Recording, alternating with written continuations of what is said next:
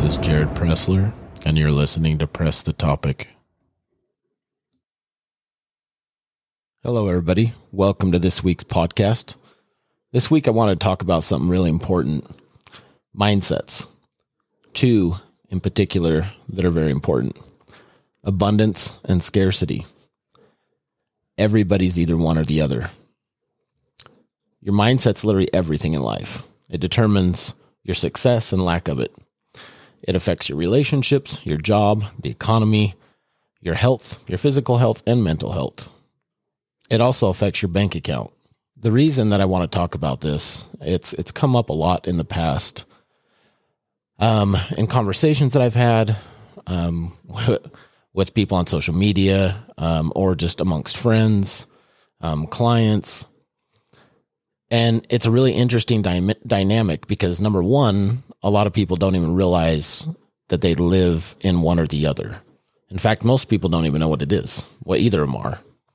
And that these mindsets are apparent or present in everybody, one or the other, like I said. So abundance and scarcity mindset, which one are you? This podcast will help you determine which one you are. A scarcity mindset refers to people seeing life as having a finite amount of money, so that if one person takes a big piece, that leaves less for everyone else. I'm sure that all of you know somebody like this, if you're not one yourself. Everything happens to you, right?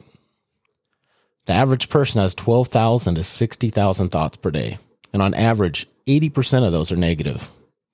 80%. 12,000 to 60,000, depending on the person. It's crazy to think about, right? That 80% of some people's lives are spent in a negative state. A lot of people don't understand how important thoughts are. Our thoughts literally mold our life, so much that feelings cannot be felt without thoughts first. Understanding this is key. The reason this is key is because mood and emotional disorders like anxiety and depression can be eliminated through changing your thoughts. Or as some call it, cognitive behavioral therapy, which in short is indeed changing your thoughts, patterns, and habits. I know this one very well firsthand, because not only have I focused on this for many years of my life, but I struggled several years ago. I'll go into that a little more detail later. Start paying attention to your thoughts and feelings. Pay attention to what you were thinking about prior to negative feelings. Next time you have negative feelings, just try it. Write them down. Take note of them. On the flip side, start paying attention to positive feelings and what you're thinking about prior to those feelings arising, and write those down. Even if it's just the notes in your phone. We all have smartphones, right? My notepad is crazy fucking full of notes. Crazy full. And it's nice because you can just do a search and find whatever topics or keywords in your notes. The biggest part to all of this is we literally get what we think about most of the time. So if you're thinking negative most of the time, you'll feel negative most of the time. That's not rocket science, right?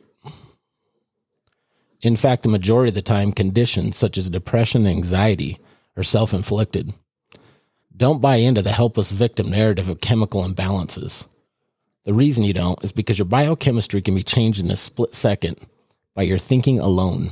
I'm not suggesting that chemical imbalances don't exist, but in most cases are caused by too much negative thinking. This has become the habit in these situations. I can tell you that I fucking hate the term mental illness because it's in my belief and many other working professionals' opinions that depression and anxiety, for example, are not mental illnesses at all, but emotional disorders. Brain chemistry has been being blamed for these disorders and mental illnesses for many years. Why? Is it because they don't fucking know? Is it to create victims? Is it to cause people to believe they're a victim of their circumstance and therefore cannot be cured of their challenge? Thus being dependent on medications and therapy forever? Being someone who struggled a ton with these for several years earlier in my life, I can tell you the brain chemistry theory is bullshit. I do think that in some more rare cases it can be brain chemistry, but studies support what I'm talking about with chemical imbalances not being the cause of most mental illnesses and emotional disorders.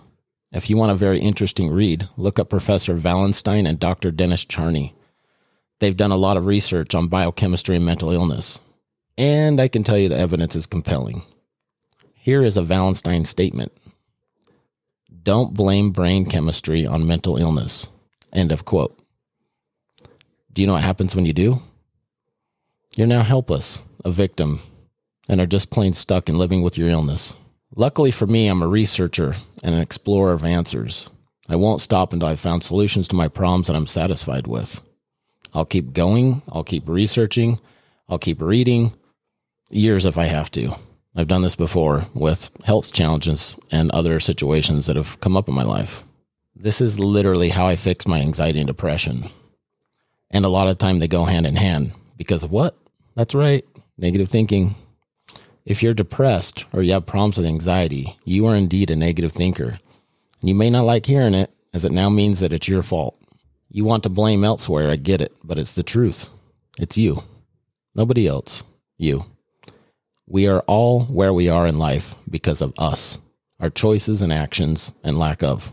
I had a mentor tell me years ago to think about what I want, not what I don't want. Think about that. Why focus on what you don't want? What good will come out of doing that? That's right, none. You'll experience negativity 100% of the time when you dwell on what you don't want in life. It's disempowering and draining to do this to yourself. This goes for worrying as well. There's no point in worrying. It serves no productive purpose at all unless you prefer misery. For example, I recently had something come up with my kid. I started going down the worry train, and I was talking to a friend of mine and kind of explaining some of the stuff I've been dealing with that week. And he immediately stopped me and he's like, "What are you doing? Don't even put that energy out there." Right. And I would have eventually caught it, but he caught it immediately because I was so focused on being worried about my kid. And he just reminded me, right? Like, what's the point? Don't even go down that road. Anxiety comes from worrying about the future. Depression comes from dwelling on the past. Again, we are talking about thought patterns and habits. I'm going to go into solutions for these challenges and what I did to fix mine over 20 years ago in just a bit, so stay tuned. I can tell you, I've not had issues with depression or anxiety since then. And let me say, I was as bad as these conditions get for people. It was the whole fucking 9 yards. I wanted to talk about these topics because it applies deeply to the subject of abundance and scarcity mindsets and why somebody's either one or the other. Let me give one example of how powerful this is. There was a study done at Yale University that showed that those with more positive beliefs around aging lived 7.5 years longer than those with less positive self-perceptions of aging. I'm sorry, but that's fucking crazy. 7.5 years longer just from thoughts. I know it's cliche, but positive thinking is so fucking powerful. And so is negative thinking. It's very powerful too, just the wrong kind of power. Your belief systems surrounding yourself literally shape your decisions, actions, and entire life. If you don't believe you can make a 6-figure income, then you won't ever achieve it. It starts with belief. Both abundance and scarcity are inner states of mind that manifest as your reality. When one is an abundant thinker, we see material things as tangible items that don't really hold any power unless we allow them to. This is really important because a lot of people get it twisted with wealthy people. Not all wealthy people cling to the material things so much that they worship them, or that's what the whole lifestyle is about. That's just not true. I've known several people that are multi-millionaires and some personal friends. Abundance thinkers believe that there's more than enough to go around to everyone, if everyone chose to partake, or better yet, believe they could. Acknowledging the good and being grateful for what you already have in life is key for all abundance. It's literally the foundation of this mindset. This is practiced daily. I'll repeat that multiple times during this. A mindset of abundance means there's unlimited material resources and wealth, and deep down we believe we deserve amazing things in life. There's enough resources to share with others, which snowballs and furthers abundance. Like anything, this is a habit. Scarcity mindset is a habit. Abundance mindset is a habit. One's positive habit, one's a negative habit. I have a morning routine. It's the same every morning. Part of that routine is to spend a few minutes thinking about all the things I'm grateful for in my life. Everyone has things to be grateful for. Everyone. This is always the case, even when things are tough and hard times have fallen upon you. My dad used to tell me when I was a kid, no matter how bad things get, there's always someone else that has it worse than you, even way worse than you. It's true. Think about it. I love this fact because it's made me say, in the middle of adversity, really hard times in my life, because I have had those like most people. Hey, this isn't so fucking bad. Someone out there is dealing with far fucking worse. I got this. There's enough wealth, opportunity, and resources for all of us to have abundance. This is truth. If you don't think so, you've bought into a lie. How do you think so many people come from nothing and create wealth in their lives? Everything is energy in this world. Even a rock gives off a frequency. Our thoughts, our actions, and our words all carry a frequency. Therefore, the law of attraction is indeed a law that is truth. It works.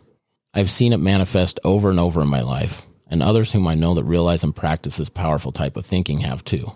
When you function in this line of thinking, your life is the complete opposite. You see doors of opportunity open that were never there before. You start attracting others into your life who live at a higher vibration of energy than those who were in your life previously, thus also creating new opportunities for you. Even if that means being exposed to others who are more successful or who have achieved things that you have the desire to achieve yourself. You literally believe there's enough of everything to share with others, which in turn leads to believing that all can win in life. And this is accomplished by inner confidence, belief, and security. This is why insecurity is so disempowering. If you see others winning in life and it bothers you, or you feel negatively towards them, which includes jealousy and anger, then you are literally projecting your own shortcomings onto them.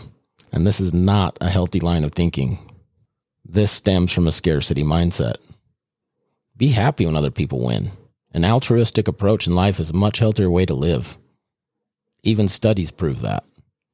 Don't view life as if you're competing for resources and wealth with other people who are winning. When you're happy for them, you know there's plenty to go around. You'll appreciate what they are doing and makes you want to give something of value that will help others. This is abundance. And it's so fucking empowering to think this way.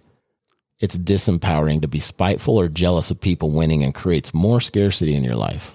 Some people also believe they themselves don't deserve abundance or nice things, which in turn is again projected onto others who are succeeding. They find themselves leaving jealousy-fueled comments on successful people's Instagram posts, for example. I see this often.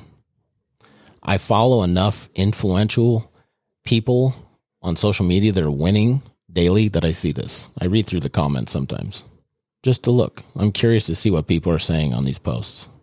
I literally just saw this on a friend's Instagram this week that said something along the lines of, how do you feel good about yourself when you're taking time off and driving a Lamborghini while your employees are at work making $20 an hour? Like, what in the actual fuck, dude? This is 100% a scarcity mindset. 100%. This friend I'm talking about has worked their ass off to get where they are, and they deserve every fucking penny they're making. Does this hater not realize he could do the same and be driving the same car? No, he doesn't, which is why he isn't wealthy and doesn't own his own companies. I say this because this successful friend owns his own companies. I'm not saying you have to own your own companies to be successful. The way this friend lives his life is a very structured, disciplined, and style life that most would deem as too hard to even attempt. That is why there are haves and have-nots in this world. Now let's talk about something real crazy. 95% of the population live from scarcity. 95%. That's fucking crazy. It's crazy to think about. Why do only 5% live in a place of abundance? I can tell you that it starts with your thoughts and beliefs. This is the root of it all. The victim mindset has a lot to do with scarcity mindset.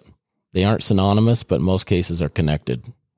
A victim mindset is when a person believes that life happens to them rather than for them. They believe that the bad things that happen to them are of others' fault. Therefore, they take little to no responsibility in their life. This is a learned behavior, which can come from parents, environmental factors like social media, and others pushing this victim mentality.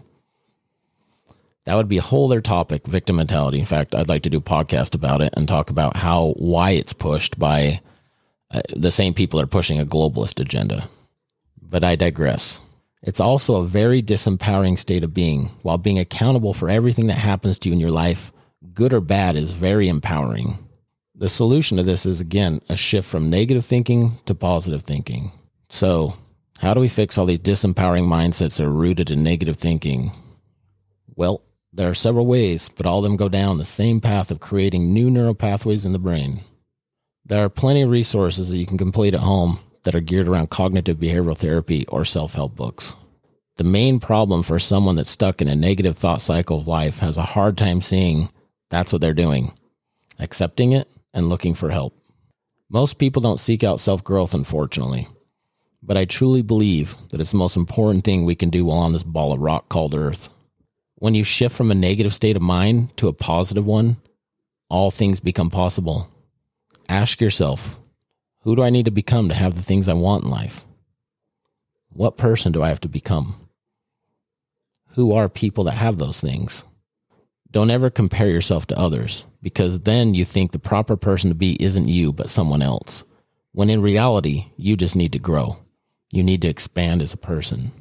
Instead, compare your current self to your old self, which will constantly be changing as you head down the road of self-growth and expansion. Some other tips. Start giving to others, even if that means help, your time, your expertise, or other value you possess. This can be a multitude of things. Get creative and make some lists of what value you have to offer. We all have this in some way, shape, or form. Get your shit together in your life. Where do you waste time? Where and when do you spend time self-sedating? Video games, TV, parties, drugs, alcohol, bars, clubs, and other forms of entertainment and self-sedation. These things literally keep you down. Now, I'm not saying you must give up all entertainment, but most people spend way too much time self-sedating with time-wasting activities. Successful people literally don't do this. They don't spend much time in these sedative habits that keep us stuck. They might a little bit here and there for social reasons or little breaks, but compared to the percentage of others or the general population spending time in these self-sedative habits is vastly different. You need to also know your self-worth. You need to know that you're capable of doing anything in life and truly adopt a mindset so you believe this. You have to believe it. Even if you fake it till you make it. Fake that you believe it until you believe it. Once you see you can jump over the pond, then you can hurdle over lakes. Successful people don't possess something you don't. They've just mastered the art of routine, discipline, a positive mindset, and self-value. Like valuing your time, for example. In a day and time of the internet and cell phones, we have so many distractions and so many people trying to suck us dry of our time. And then even accusing you of things like ghosting, gaslighting, and other toxic forms of behavior, which in a lot of time isn't true, or at least in successful and wealthy people's lives that have set boundaries for this. Visualization is very important. Start each morning with 5 to 10 minutes of focusing on all the things you're grateful for in your life. Do it every single morning. Every morning. This is part of my morning routine. It's like brushing your teeth. It's just something you do every morning. I even have in my bathroom, the mirror of my bathroom, I bought markers that I could write on the mirror and wipe them off when I'm ready to change it. There's all sorts of messages on my mirror. I see them every day. Try it. It's a reminder. You can look at it. You can read them every morning when you're in the bathroom. Then spend another 5 minutes focusing and visualizing the person you want to be and the things and goals you want to achieve in life. Want a better house? Picture yourself buying it. Picture yourself buying it and living in that house. Picture the details. Find some online. Dream build. I call it dream building.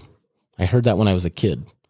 But essentially what I do is I'll go on to different real estate sites and I'll look at homes that I would love to live in, dream homes. That can be part of your visualization. And then you have a home to visualize, yourself buying that and living in it. Again, do both of those every morning. If you don't already, start reading self-help books. This is something I've done for over 20 years. I'm constantly focusing on improving myself as a person, a business owner, a father, a man, a lover, and any other areas I see weaknesses in or areas I want to improve. It's key to be able to recognize your weaknesses so you focus on these and make them strong. It's equally important to know your strengths so you can utilize them properly. For example, sometimes in a business, a weakness is remedied by hiring someone who is strong in that area, whatever that may be. But in general, what we're talking about is all around self-improvement and not necessarily business. Although all of this, of course, can be applied to business. It can be applied to everything in your life. There are also many great articles, books, self-help programs that are done at home, as I said before, and apps. Google and start looking to see what connects with you, what resonates with you. This is really important because a lot of the programs, courses online, people will buy, and a lot of them won't even start it. Or they won't make it through the whole thing, or halfway through. So again, we're talking about weaknesses in people of seeing shit through, completing shit, like doing it, committing and doing it. Now, as far as my depression and anxiety goes, I spent several years of my younger life suicidal and anxiety ridden. So bad that I was having panic attacks daily. I can say I've never had a panic attack again, nor have I ever felt suicidal or depression again. Of course, we all experience sadness. There's sad things that happen in life. But when it becomes chronic, it becomes an issue. Now, this was years of my life. And again, this is probably a separate topic that I should make a separate podcast about to go into all of the detail of suicidal states of mind, depression, and anxiety. It takes work, and people don't want to fucking work. Anything worth having in life doesn't come easy. Think about it. Anything in life worth having doesn't come easy. You're going to have to fucking work. There's no magic pill for shit. For nothing. There's no magic pill for anything. I personally found a program called the Midwest Center for Stress and Anxiety. I ordered their program, which still exists today. They also have an app now for those that like that method.